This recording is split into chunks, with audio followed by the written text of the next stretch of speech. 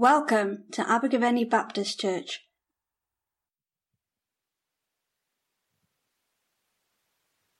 Our reading this morning is from John chapter 4, verses 31 to 38. John 4, 31 to 38. Meanwhile, his disciples urged him, "Rabbi, eat something." But he said to them, "I have food to eat that you know nothing about." Then his disciples said to each other, "Could someone have brought him food?" "My food," said Jesus, "is to do the will of him who sent me and to finish his work. Do you not say 4 months more and then the harvest? I tell you, open your eyes and look at the fields. They are ripe for harvest. Even now the reaper draws his wages. Even now he harvests the crop for eternal life, so that the sower and the reaper may be glad together. Thus the saying, one sows and another reaps, is true. I sent you to reap what you have not worked for.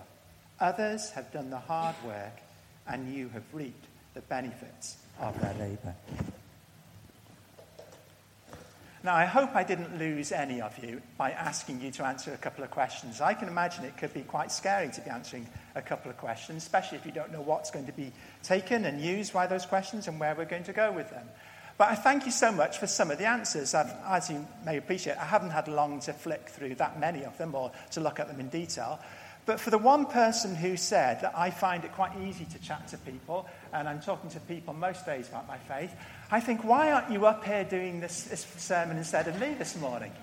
For another one who says, well, I hardly see anyone at all. My heart goes out to you, and I'd love to be able to chat to you afterwards and just find out, are there ways that we as God's family can help you in terms of those that you are seeing? Rest assured, I am not a natural evangelist. I know there are some people, and they'll wake up in the morning, and the first thing they'll be thinking is, now, who can I tell about Jesus today?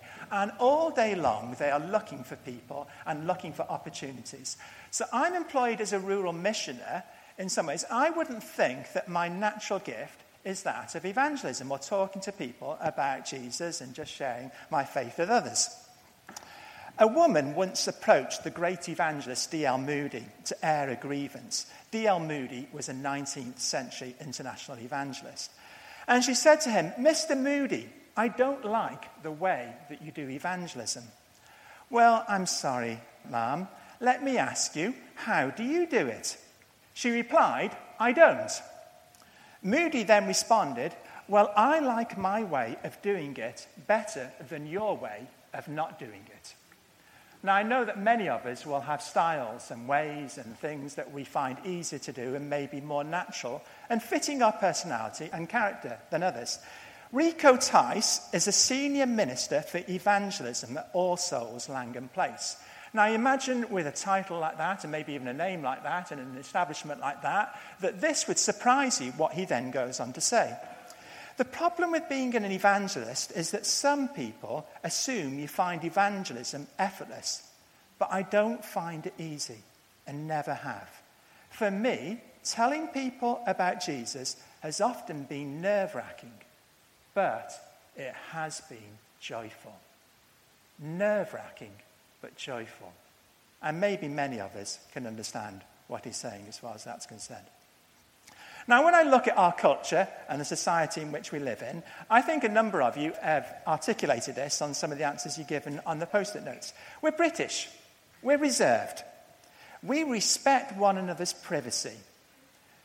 We like to be a little remote at times.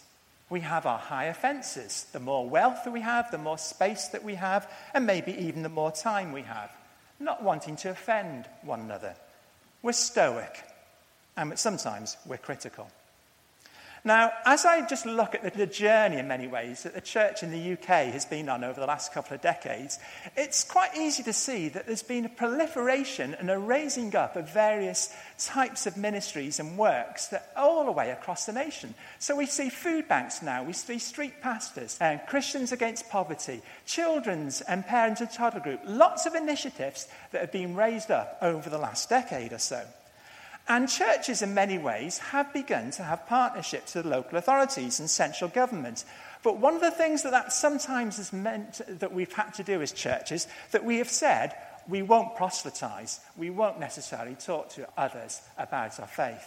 I had a friend of mine, a British gentleman, who came back to Britain after 15 years working as a missionary overseas in Thailand. And I thought it was quite perceptive what he said. I cannot believe a change within the British church. But one thing I have found is, overall, we've stopped telling people about Jesus. We've stopped talking about Jesus. Yes, we may have our food banks. We may have our Christians Against Poverty. We may have all these initiatives that are starting up. But for many of us, we've stopped talking about Jesus. Now, that is not actually reflected on the Post-it notes that you've handed in this morning. I'm really encouraged by what I'm reading in some ways. I'm seeing hours, just a few days, even a day or two, last night, lots of different times very recently for when many of you have talked about your faith. Now, the gospel is challenging. It should challenge the culture in which we're in. It should challenge ourselves. And it should challenge ourselves as a group, as a body, as Abergavenny Baptist Church. And I can remember listening to David Ollerton. David Ollerton was a gentleman who's born in Lancashire, spent a number of years working with Welsh chapels and churches, to the extent that he learnt the Welsh language and learnt to preach in Welsh as well. And he was talking about his time in Cefn Cribwr in South Wales, where it got to a stage where they're having baptisms every week. This had become the norm as far as Cefn Cribwr is concerned. He was then talking to some church leaders up in Bala, faithful men of God, who loved God, loved the word, and were preaching and faithfully serving him days in, weeks out. And for some of these gentlemen, it was 20 years since they'd seen someone come in to their church and come into membership or come a believer. What is the norm that we are faced with? The gospel is to challenge our norm as an individual, our norm in terms of a culture, our norm of what we'd expect. And even within Abergavenny, we may think, well, this is normal. But we can't accept what is normal. We still need to allow the gospel and the message of Jesus to challenge that which we consider to be normal. And to challenge my own culture and what I accept as well. Now, one church leader had said before he was involved in a mission that was taking place, and some of us may identify with this, I had to recognize that I had become indifferent to people who didn't know Christ. My heart had become cold. I also had to recognize that I had lost confidence in the power of the gospel to change and to transform people's lives. I'd been around church too long trying to fix broken people, helping people with doubt and unanswered prayer, and struggling with my own stuff and disappointments. Did I still believe that just one touch from the King would change everything? Now, on Friday, I was out for a walk near Monmouth, where I lived, and I picked up a dandelion. And here's a fine specimen of a dandelion. And when I picked this on Friday morning, there were so many seeds on it. It was a dandelion in full bloom. And I thought, I'll try and protect this dandelion. So there's a little bit of wind on Friday morning, so I cupped my hand over the dandelion to try and protect it. By the time I got the dandelion back home, there was about a third of the seeds still left on there. And I put it in a safe place. I didn't want anyone to be touching it or doing anything with my dandelion. And here we are on a Sunday morning. Yes, there are a few seeds on there, but there's not a lot of life within the dandelion. And I thought in some ways it can be quite an example in some ways. The one thing I'm aware of, this dandelion, the seeds will naturally flow off the dandelion. You don't need to pick up the dandelion and blow on it for the seeds to disappear. The dandelion will do its work as it's in the soil, in the nutrients, as it's in place. The wind and nature and the seeds will disperse. And it's the same way, I believe, with the gospel in some ways. There's a naturalness, there's an everydayness about the gospel. It is relevant for each and every situation that we may find ourselves in. It's to come up naturally within our conversations, one with another. If we, like the dandelion, can grow distant from God, it doesn't take us long until we may be indifferent as far as the gospel. The gospel's ability to work in my own heart, the gospel's ability to work in my own life and create a hunger and a passion within me and a desire just to share Jesus in whatever way that may be with others. For those of you who like points, there's 4 points for this morning's C, D, E, F. C for culture, D for discipleship. So we're on to D now. And for many of it, you ask that questions about not necessarily knowing what to say. There's a church leader in Ireland, and he encouraged every church member to ask the Lord for an opportunity to lead one person to Christ in the coming year. The main feedback he received was that a lot of people wouldn't know what to do or what to say. A very practical and a real issue. Are we, as his people, do we know? Are we confident? Would we know what to say? Would we know what to do? And that has been reflected in part as well on some of the answers that have come in. So they developed a simple tool, a set of cards that could help people. Now, I heard recently about a 70-year-old gentleman who came to faith in Monmouth. And his life had been transformed. He knew nothing about church at all. He had no connection with believers at all before there. But his life had been completely changed. So my next question was, well, is he telling others about all that's happened? The response that came back, oh no, he's not doing that yet. It won't be for a little while later. And I'm thinking, well, we've all got a story. We've all got that opportunity. And if this gentleman's life has been transformed, I'm beginning to wonder, well, why isn't he being encouraged to talk about the things that Jesus has done within his life? This Samaritan lady, when she went back to the village, her response was to tell everyone, come and see a man who's told me everything about me.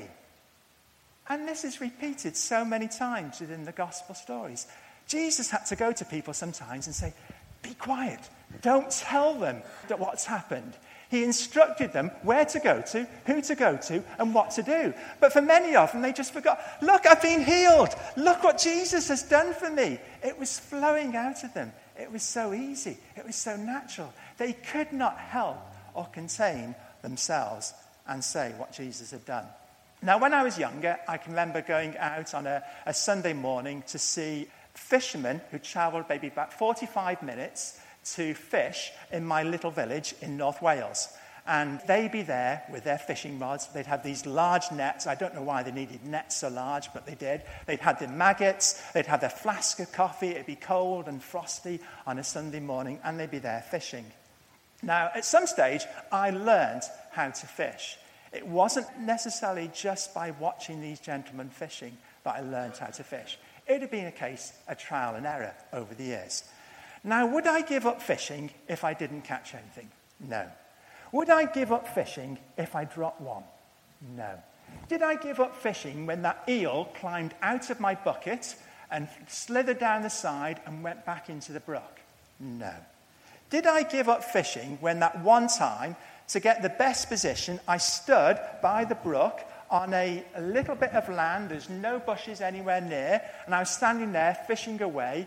The land gave way underneath me, and I fell into the brook. So I walked back home. I don't know if I was a teenage boy at that particular, I was a young boy. I did not want to see anyone else. I was a little embarrassed about what happened. I was soaking wet. My wellies were making that squelching noise that only wellies can make when you've got water in. Did that put me off fishing? No. Did the experience of going, I think, to a little Scottish port and going mackerel fishing on a summer holiday once put me off fishing? We went out on this little boat to fish for mackerel, and then we were told at one particular stage, I'm sorry, we're going to have to abort all fishing this morning because there's another boat that's in trouble a little bit further down the coastline, and everyone's going to have to go and rescue this boat.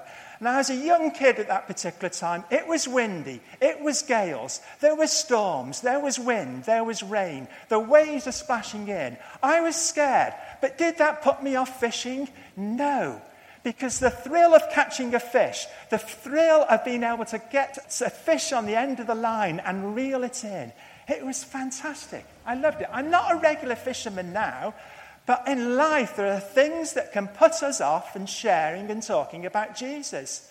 Let's accept that. We're not always going to go out every time and have great conversations. It's not always going to be easy. There are going to be people who will reject us. There are going to be people who don't enjoy having their comfort zones and their culture challenged.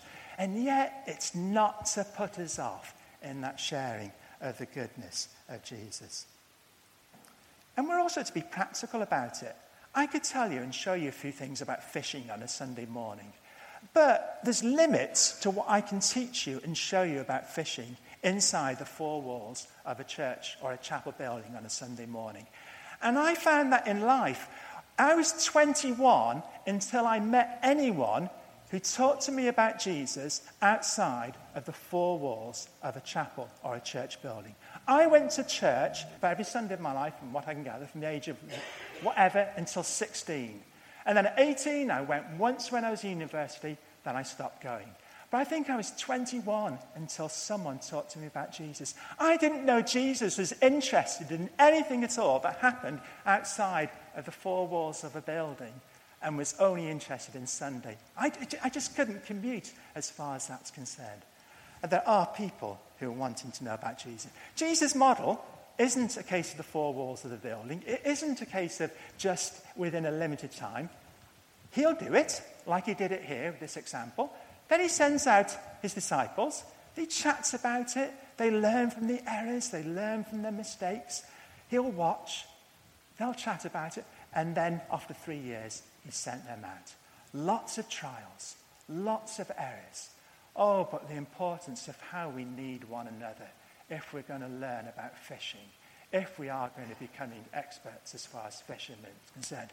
Now, when Peter was called, he wasn't called because of his expert fishing ability. He'd been fishing all night. He caught nothing at all. And around that time, Jesus said to him, "Listen, come, follow me, and I will make you a fisher of men." And he's chosen each and every one of us. And it's not because of our great natural super fishing practical ability. He's chosen us because he loves us. And in relationship with him and one another, he'll teach us how to catch men. C, culture. D, discipleship. E, examples. Many of us, we need recent examples of what has happened in terms of our faith is concerned. When I started in my work as a rural missioner, one of the songs that came into my mind, it comes from the end of Psalm 27. And the words of the song are along the lines of, "I would have despaired unless I had believed to see the goodness of the Lord in the land of the living." I would have despaired unless I had believed to see the goodness of the Lord in the land of the living. And for each one of us, we are needing to know examples of God's goodness that will take our hearts from that susceptibility to be despairing, bring us hope that we too can believe to see his goodness in the midst of our lives, in the midst of where we're at. So it's as a result of this that I had this booklet produced, and it's called Stories of Hope for Rural Communities, 12 stories of people, practical examples of where people have been struggling. One gentleman, his son committed suicide. 2, their partners left them. Someone lost a teenage brother. And that they found the faithfulness of God. 2,000 of these have had published. The hope of encouraging us all in our rural communities that God's goodness is available in the land of the living. We all need examples. I went into the Nationwide Building Society recently. I used to be with the Smile for about 15 years, internet banking. I went into Nationwide Building Society. And I'd always had a good chat to this one lady in the bank. And she asked me on this particular occasion, "What do you do for a living?" Now, I've been an accountant, and I've also been a missionary in my time. So I have learned that they are two of the things that are not the best of things in terms of a conversation starter, to say that you're an accountant or you're a missionary. And working for the church at times can also be a complex thing. So I think we have to be creative sometimes. If you're retired, don't say you're retired and you just sit around all day. Try and think of a creative way of what you do with your time.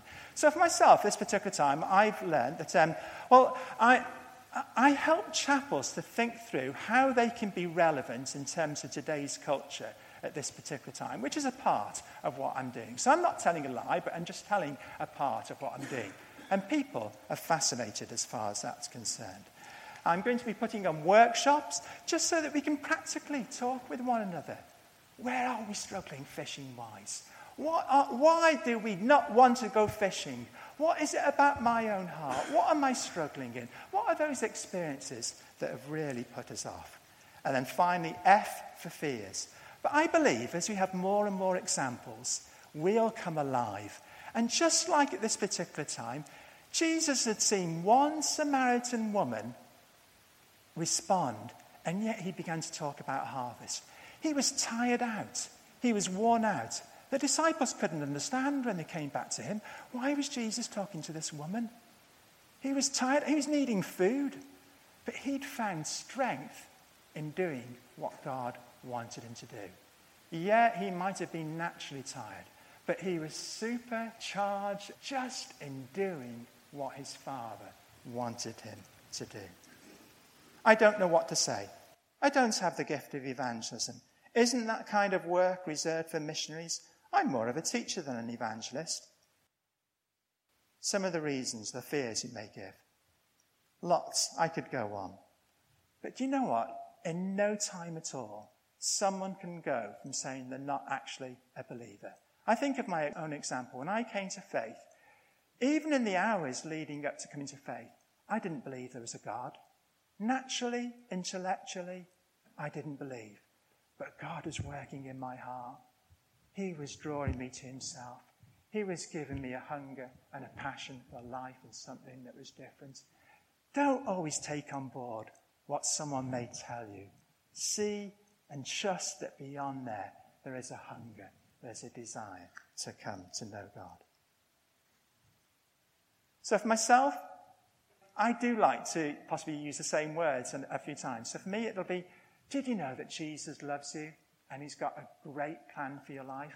I found that as a great conversation starter. So just a few questions. Some people just mentioned about questions. I just wouldn't know what to say. When you get to heaven, what will be the first 3 questions you will ask God? What do you think would probably surprise most people about you? Has anything ever happened to you that was dramatic, personal, or spectacular enough to cause you to be certain there is a God who's both infinitely and personally caring? And what are the 2 or 3 major truths upon which you have based your decision making? Someone mentioned they just didn't know what to say when they come to people. Maybe rehearse, maybe plan. It can feel a little bit forced to begin with, but in time, let's all encourage one another. God is at work. We're all needing examples of times when he's worked in our lives recently and encouraged us. And I find no greater joy than seeing people come alive when just one person is responding as a result of them finding boldness and courage to go out and to share something of the goodness of God.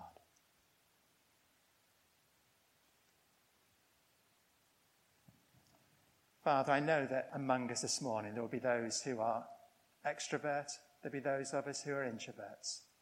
There'll be those of us who find it easy to talk with others about Jesus, and then there are those of us who will find it tough. Father, would you encourage our hearts? Would you work in our hearts this day?